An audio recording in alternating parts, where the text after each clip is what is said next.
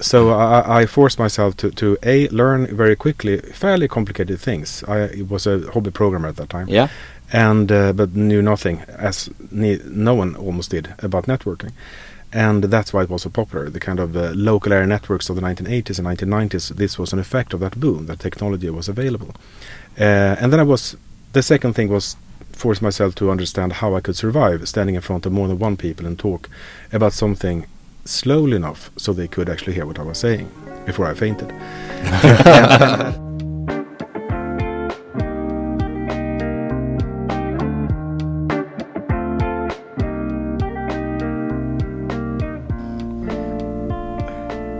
'98? 98. 95? Depends on who's counting. And thank you for having me, by the way. Yeah. I think that it's things tend to be interesting if you survive long enough, and I've been that. So with some luck, we might find something that is actually relevant to what you would like to know. But I had a number of jobs. I've been working at McDonald's, flipping hamburgers, when I was very, very young. I've been a bartender part-time. Yeah. A very long time ago, when I was like very small. But since year 2000 approximately, I've been working as a developer, and before that I worked mostly with TCP/IP routing and networking technologies. So I didn't get that. Are you like self-taught, or did you go to any kind of university? I am, and it's not as dramatic as it might seem, because apart from those first 3 or 4 years, everybody is self-taught, and after a couple of decades, it's less jarring not to have a teacher tell you something. Yeah. So it's automatic. Yeah, I would say the same thing goes for me. I don't know about you, Joachim, but I guess, in this industry, I'm more kind of into the self-teaching thing, because you need to be curious, right? And I guess that reflects your CV as well. I guess it does, I suppose, yes. So you've been doing some instructor work. Can you just talk? You've been to KTH or KTH, if you want to have it in Sweden, and you've been at does it say here? Ekenäs System Constructor AB as well. Ekenäs, yeah. Ekenäs. So tell me a little bit about your experience being a instructor. Thank you. Yeah, I actually started out not being very good at being instructive, and was painfully... But that's how we learn, right? Not being good at it. Fail fast. And boy did I. I was painfully scared to talk in front of an audience. And I happened to jump in the early 1990s after a short stint at the university studying linguistics, because that was the only thing I could come into and study. And they needed somebody who could teach these very, very popular courses about network technologies, and later Microsoft networking, and TCP/IP and firewalls, and I knew nothing about any of that. And so you're going to teach someone with about TCP/IP without knowing anything? Not really. I had some time between A and B, and that is incidentally one of the best way of learning something. Yeah. I agree. So I forced myself to learn very quickly fairly complicated things. I was a hobby programmer at that time. Yeah. And but knew nothing, as no one almost did, about networking. And that's why it was so popular. The kind of local area networks of the 1980s and 1990s, this was an effect of that boom, that technology was available. And then the second thing was force myself to understand how I could survive standing in front of more than one people and talk about something slowly enough so they could actually hear what I was saying before I fainted. But how do you feel in a podcast now? It's no cameras. It's okay. Since then, I've been in the Obelix barrel for many decades, and now I feel nothing, except that you are nice people, of course. So you mean that in the audience, when you were instructed, you were not very nice audience? Oh no, that was actually.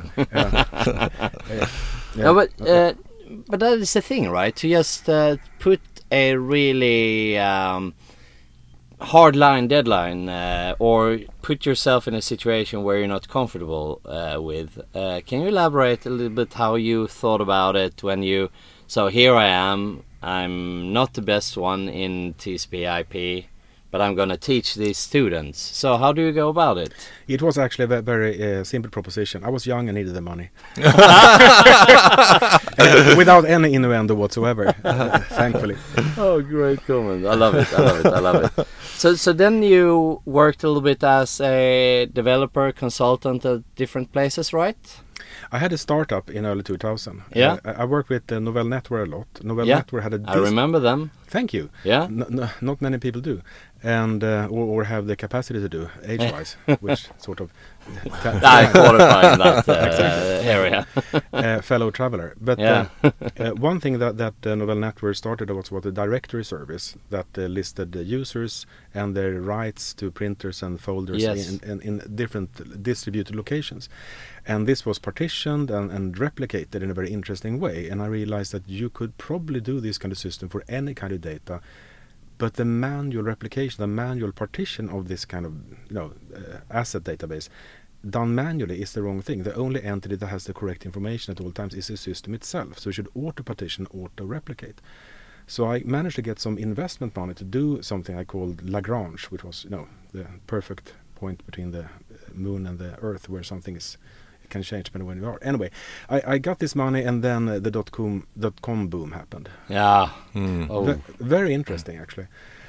So I'm now an expert in startups for the given definition of what an expert is. Somebody who has made all kinds of possible errors in a very limited area of knowledge. So I've done everything wrong. But but that is how it is in our world a little bit. At least in our age, you need to crash a little bit to learn. You need to, I don't know what it's saying is. You need to at least have 2 failing or 3 failing startups before you actually hit the right one. At least. So, great. So I mean, it's the way of learning, isn't it? Yeah. Maybe. Do you think developers are afraid of failing? I think everybody's afraid of failing, and I think that many very particular people who aren't particularly afraid are particularly good developers for that specific reason. Yeah. But there are other ways to the pot of gold than not being afraid. But I think that handling fear and handling the feeling that this is something physical, that I might actually hurt myself or somebody else, which I has as a developer, to overbridge that, overcome that, or displace that is part of. Nobody talks about it, but that's a part of the developer experience. Yeah. I think so. That's true. That is really cool, because looking at your CV, you've been working team lead and CTO also as well, and with the team lead, we talked a little bit about that, having a team and development team and different roles. Would you like to elaborate a little bit about that? Yeah, sure. Yeah, we spoke briefly about that before, and my take on team leads and the other roles in a company is that it's easy. I work with a number of startups. I've been a bit of a startup chaser for very personal gain reasons. So I'm giving a lottery ticket, aka equity, and then with some luck you can get something down the road. But it's always chaotic, but also very nice that you are doing a lot of things at the same time and can feel useful in many ways.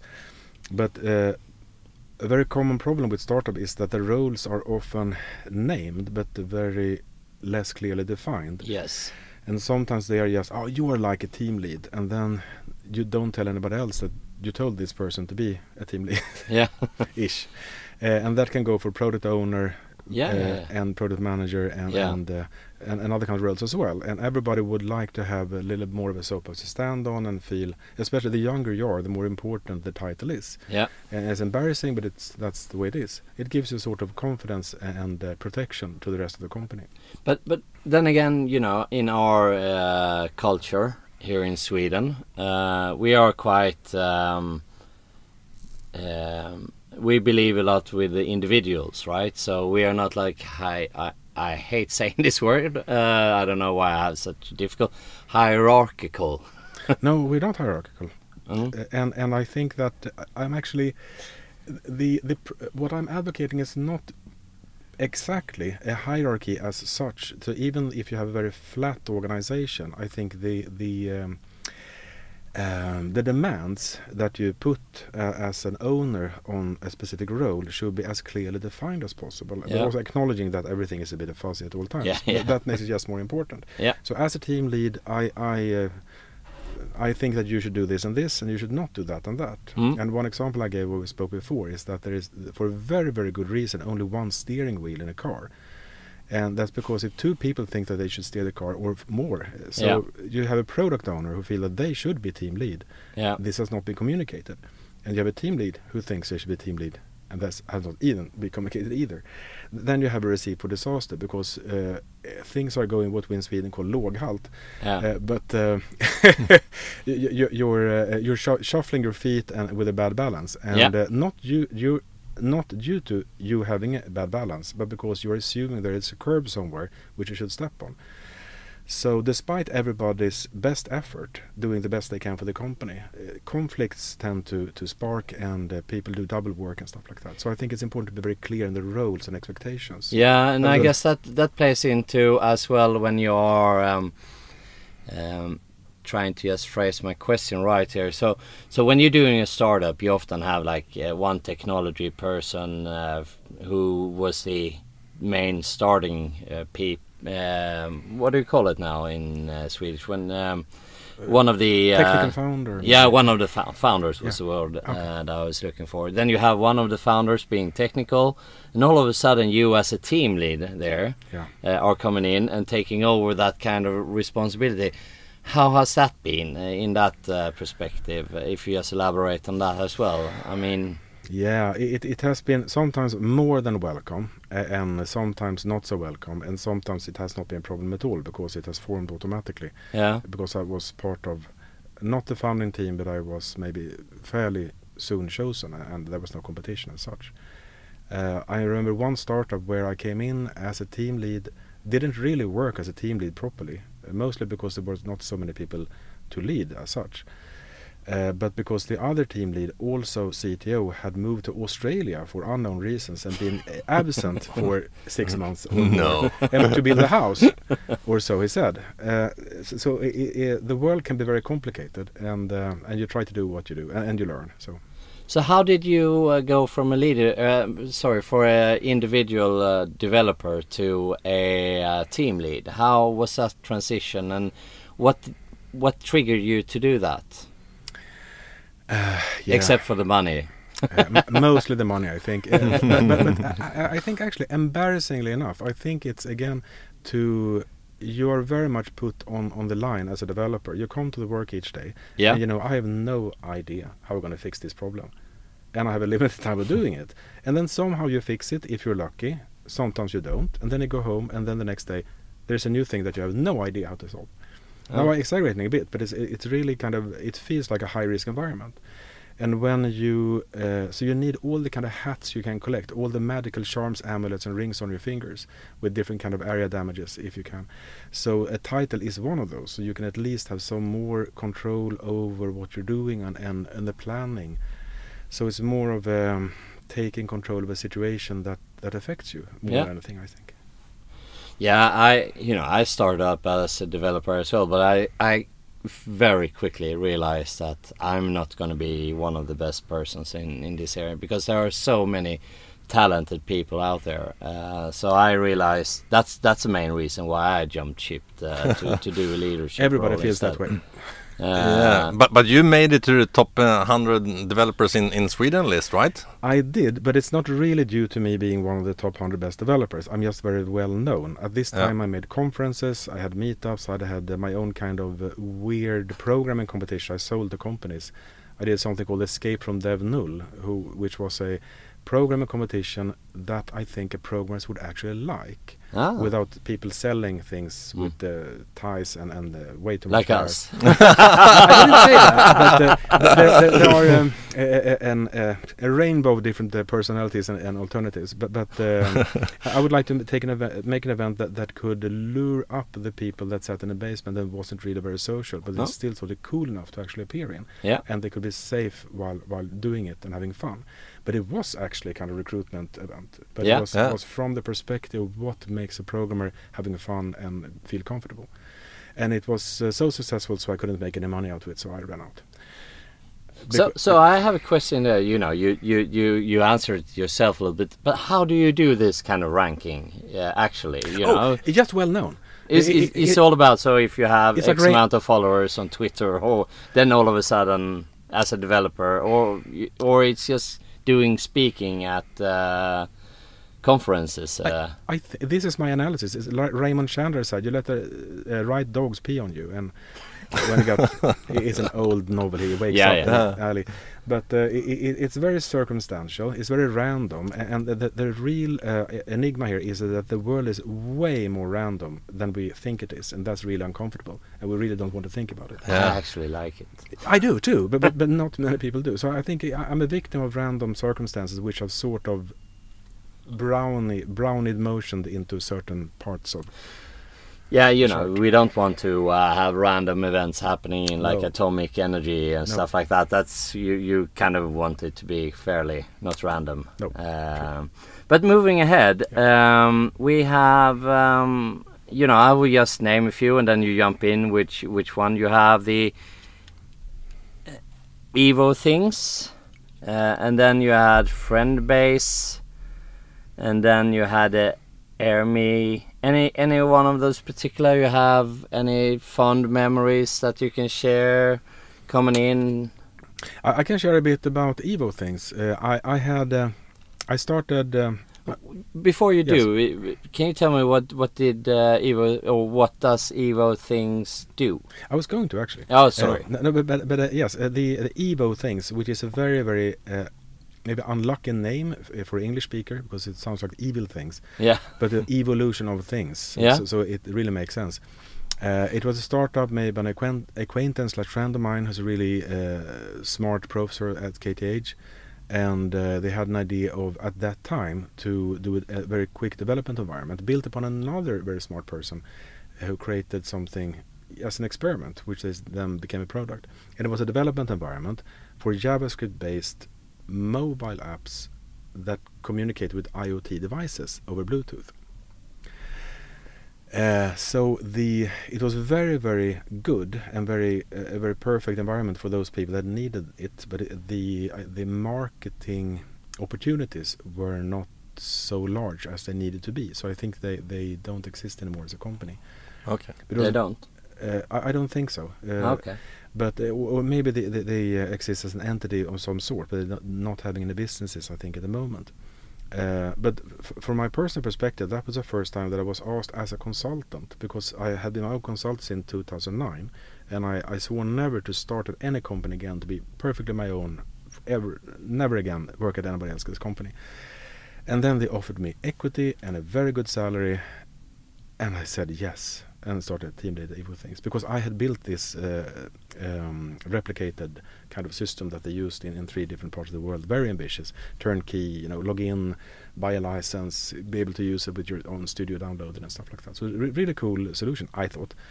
And nobody else knew how it worked, so I got hired. And then it felt like having a large, silly, pink rubber suit of an animal with long flop ears, and I felt very silly but surprisingly comfortable, and I got paid when I didn't work, like having a vacation and stuff like that. So I got kind of reacclimatized to människobyn, the human city. And reality. Yes, exactly. And then I started doing this kind of startup trip. So it's interesting to challenge myself technically, succeed in that, and also to switch gears to the startup path. And this was the company you told us about a little bit before, Ukrainian, or am I wrong now? I don't think I said anything Ukrainian, but that's interesting. The curb food. The curb food. Curb food, exactly. No, they was not curb food. Oh. So curb was last year, and that was really interesting, and it should have succeeded very well, except that somebody decided to invade Ukraine. Oh, that's where the Ukraine came from. Yeah. So it's Putin's fault, as most other things are. And what was that all about, curb food? What did you do? I called it privately Cyberdonken, or Cyber McDonald's, and nobody liked that at all, so I stopped saying that internally. But it was trying to solve a problem that many people don't know exists, that when you are using Foodora or Uber Eats or Volt, etc., and try to order food for restaurant. The restaurant that actually make the food are not really very well aligned with selling things digitally. They have an iPad, they have existing customers physically, and they can be a large variation in the service level and the time it takes to get the food. And the integration point with the service like Uber Eats and so forth. So the idea was to create a company that was digital first but created physical food that was 100% aligned with the APIs and the inner workings of all kind of food delivery. And that has been done in India, I think, first for a very successful scale up. And now they kind of copied that concept, tweaked it a bit, and it was a very, very good idea, actually. And they had a lot of other interesting ideas on top of that. Very, very smart founders. I'm still really impressed by those guys. So what did you need to go to Ukraine and be there, or did you do everything remote? I'm very sorry. I was unclear. I was making a joke about Ukraine. It's not really a joke, but what I said that the reason that Curb failed was because Putin started the war in Ukraine, and that made the rates go up. So everything, money became more expensive. So thousands of startups all over the world was killed directly, and Curb was just one of those. Then I got it. Then I understand. In good company. But if that had not happened, I think I would still be working there. Okay, cool. And the most interesting of all companies, since I'm a golfer, is actually the company you are at today. It's Top Tracer. Yes, it is a very interesting company, and I have to admit that I am, in general, not particularly interested in sports, and in particular, I'm not interested in golf. And I discussed this with my boss. You get the evil eye now from you. But I had the Top Tracer cap on me, so I can hide behind that. Really nice caps, by the way. So the marketing is spot on. But I spoke to my boss and my now colleague during my interviews and said that this might be a problem, and I think that maybe you are really needing people to be completely bought in. And I said, no, there are surprisingly a lot of people that work here for technological reasons and so on and so forth. And we discussed about a lot of other things. And we decided that it might be a good idea that I actually do work there. But it was a little bit scary, and it was not evident that I would fit in properly. So I'm talking for some people here. So what does Top Tracer do? Good question. Top Tracer is one way to look at it is a very, very cool company which uses military technology for civil purposes or for entertainment purposes. So the core originally, and now I might actually mungle things because I only worked there for a short while, but originally they had an idea to use cameras, 2 cameras for stereoscopic vision, and use computer algorithms and later AI to track a ball in real time so that it could be shown on television on golf tournaments. So for many years, and still I think for most large golf tournaments, they use Top Tracer event technology to track the ball so you can see it even in broad daylight and in diverse weather conditions, stuff like that. But you don't have like the technology behind those indoor golfing Incidentally, we do. So what happened then was that somebody said, hey, I would like that in my golfing range. And then a product was developed with a lot of servers, partly handling the cameras and partly database servers, as we call them, to handle displaying of the paths on each bay. Have a display, interactive display. So when you hit the ball, it's called hit, right?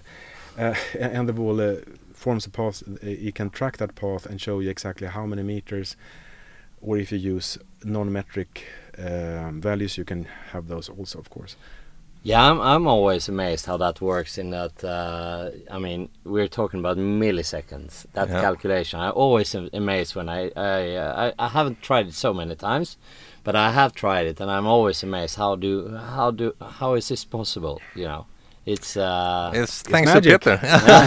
No, I'm working way above that. So I have a lot of really, really talented people working with hardware and hardware integration and hardware-related software. So we have hardware and software on top of that. Algorithms work with that, and we are developing our own I don't want to give out too much data, but a lot of physical hardware is developed in-house. Maybe we don't actually manufacture it directly, but we do the design and do the R&D. So lots of R&D going in. We have a lot of cloud services that the data passes through, and then we have a lot of user-centric systems also in the cloud, and sometimes mobile and sometimes web, where different kinds of users interact with that data. For example, during the games that you see but we have similar experience in the mobile. So now we have a new product that we just rolled out called Coach, which was displayed at the PGA show, is it called, in February this year. And it's a system for. I'm looking at you, Joachim. I'm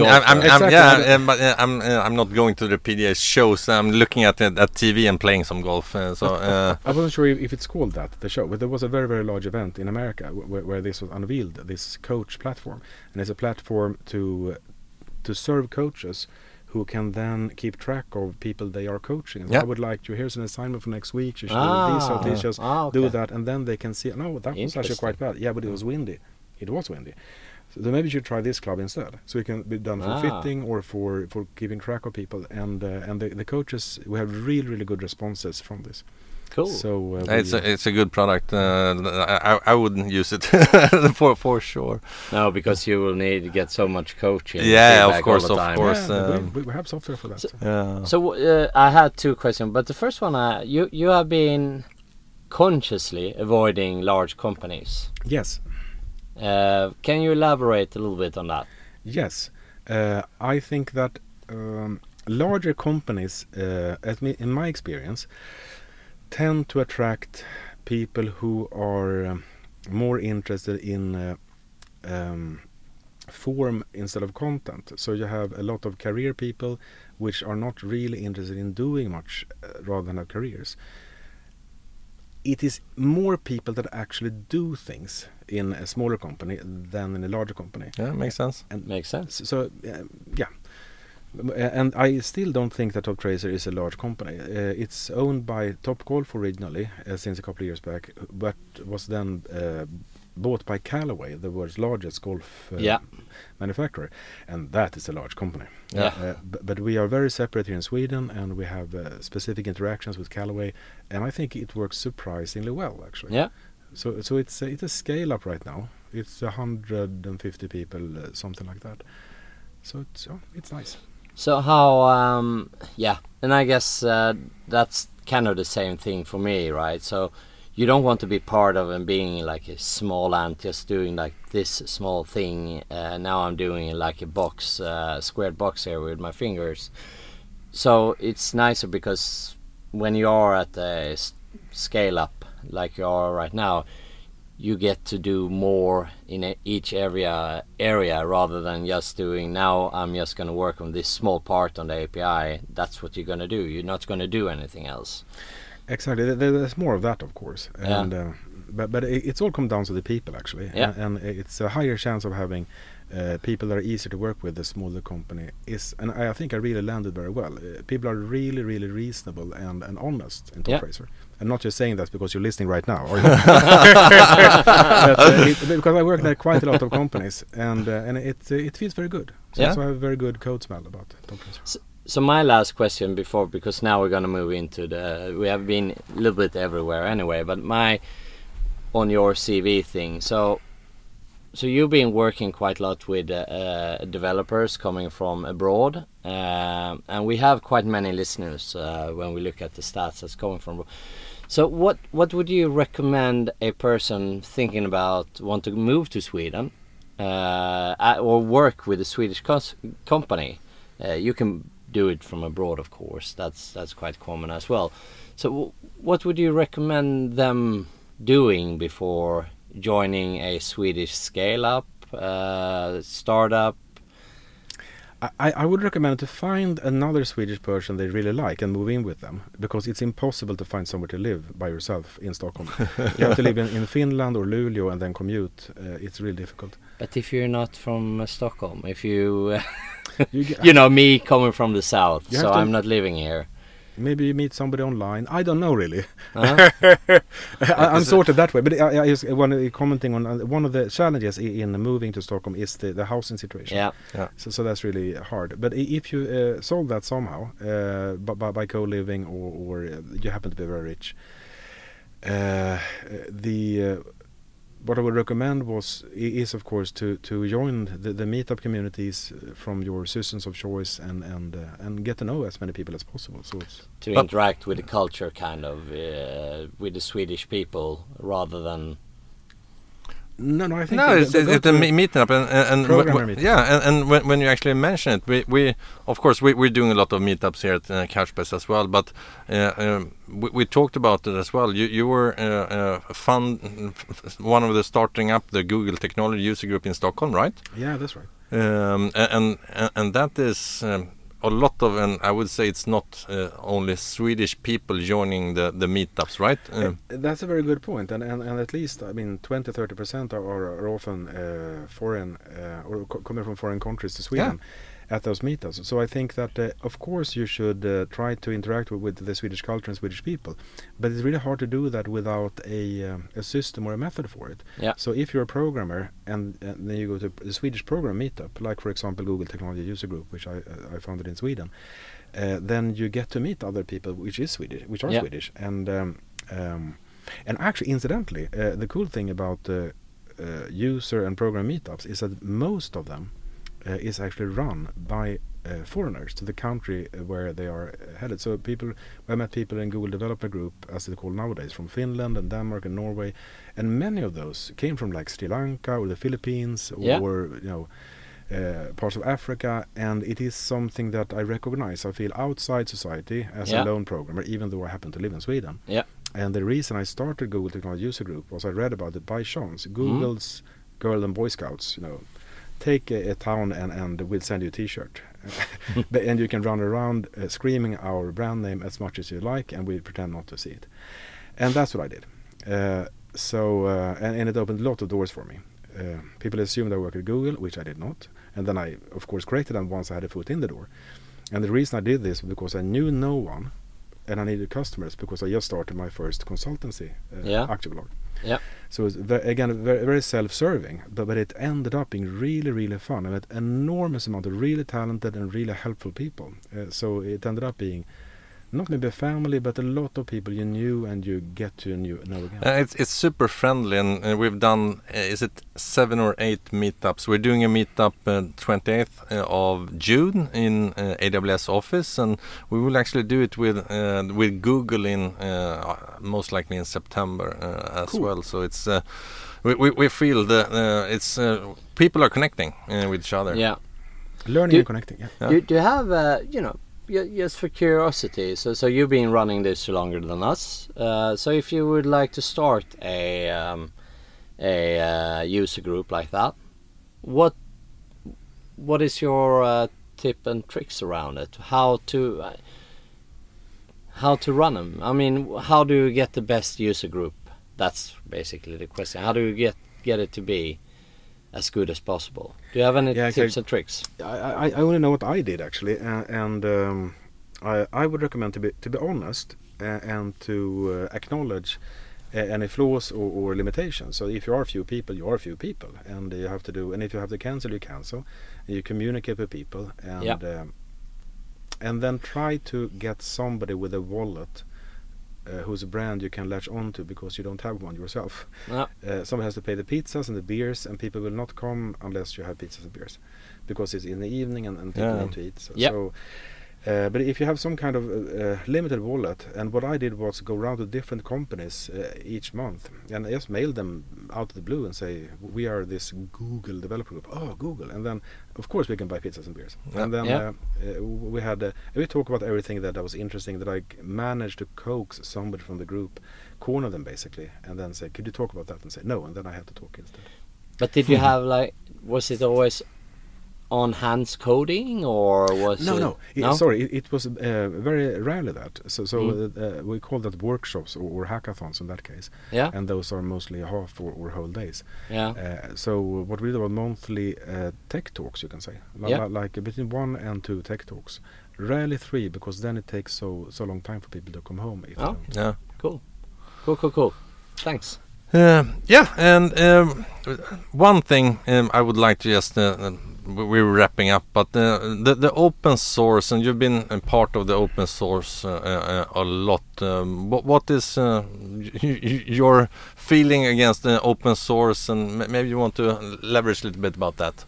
Yeah, I think it's a cleanliness factor. I think for any company that creates a service or a product to have an open source variety and a free tire if you have a service, so that you can allow these actually fairly shy and often burnt developers dare to come out of their shells and try your stuff, because they don't have time to read, they don't understand properly, they have misaligned conceptions, their time is short.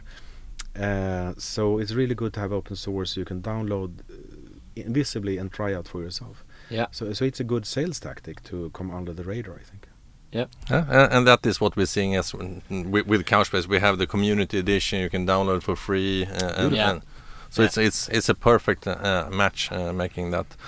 I have one question. I realize more again. I know we need to stop now, but what is your take on AI and ML? I mean, it's a hot topic. Has been for a long time. What do you think about it? I mean, do you actually think there is such a thing as AI, or is it more likely advanced ML? It doesn't really matter, I think. I'm very practical about this, and I'm actually in a process of trying to figure out for Top Tracer how we can work to figure out whether it's applicable to us and where it's applicable, where we can use it. And I think it can be very useful. But I will see what the data gives, what other people tells me. I was at a conference a couple of weeks ago made by a Swedish company, Sana Labs, and about AI, and I thought this is probably quite uninteresting, but AI is AI, right? So I go there, and Sana makes very, very good systems for creating online courses for companies that you create using AI, and then use AI to test people and stuff like that. So it's a kind of a narrow area, and we don't. I thought we probably don't have use for that, and then I realized the conference was, of course, a sales pitch. And it was a very, very good sales pitch. And I was really happy they did that, because they said, okay, we are one of the oldest customers and partners of OpenAI. We started in 2017, but nobody actually knew about them. So they're really kind of close. And they're using GPT-4 models, APIs behind everything. And now we are, on top of our course creation platform, we have a generic concept where you can plug in Teams, Google Drive, Dropbox, all your documents, and you can ask questions about the entire company. What are the likely reasons that the sales targets were not met for Q4? Summarize in 2 short sentences with your data. Microsoft has that, Google has that for their own products. Sana.ai is a third party which can combine everything, and they have... So that's why it's interesting, and I'm trying to evaluate that right now. Their yearly price for 100 users are half of what it would cost to buy ChatGPT for 100 users at the moment. If you have 100 users, which we might not, that are using. So it's tricky, but it's interesting. The other thing that you might evaluate is, should you run it in-house instead with your own graphics cards? So that's also a possibility, because you don't want to risk your IP to go out in the cloud. So we need to wrap up. Thanks for the elaboration, and we can talk about this for a long time. I know, but we don't have any beers. But it's but it's the future. Maybe we'll do another talk just about AI ML. So thank you so much for having us, and all the information you can find in the links on the podcast. So thank you. Thank you so much. Thank you for being here. Bye. Bye.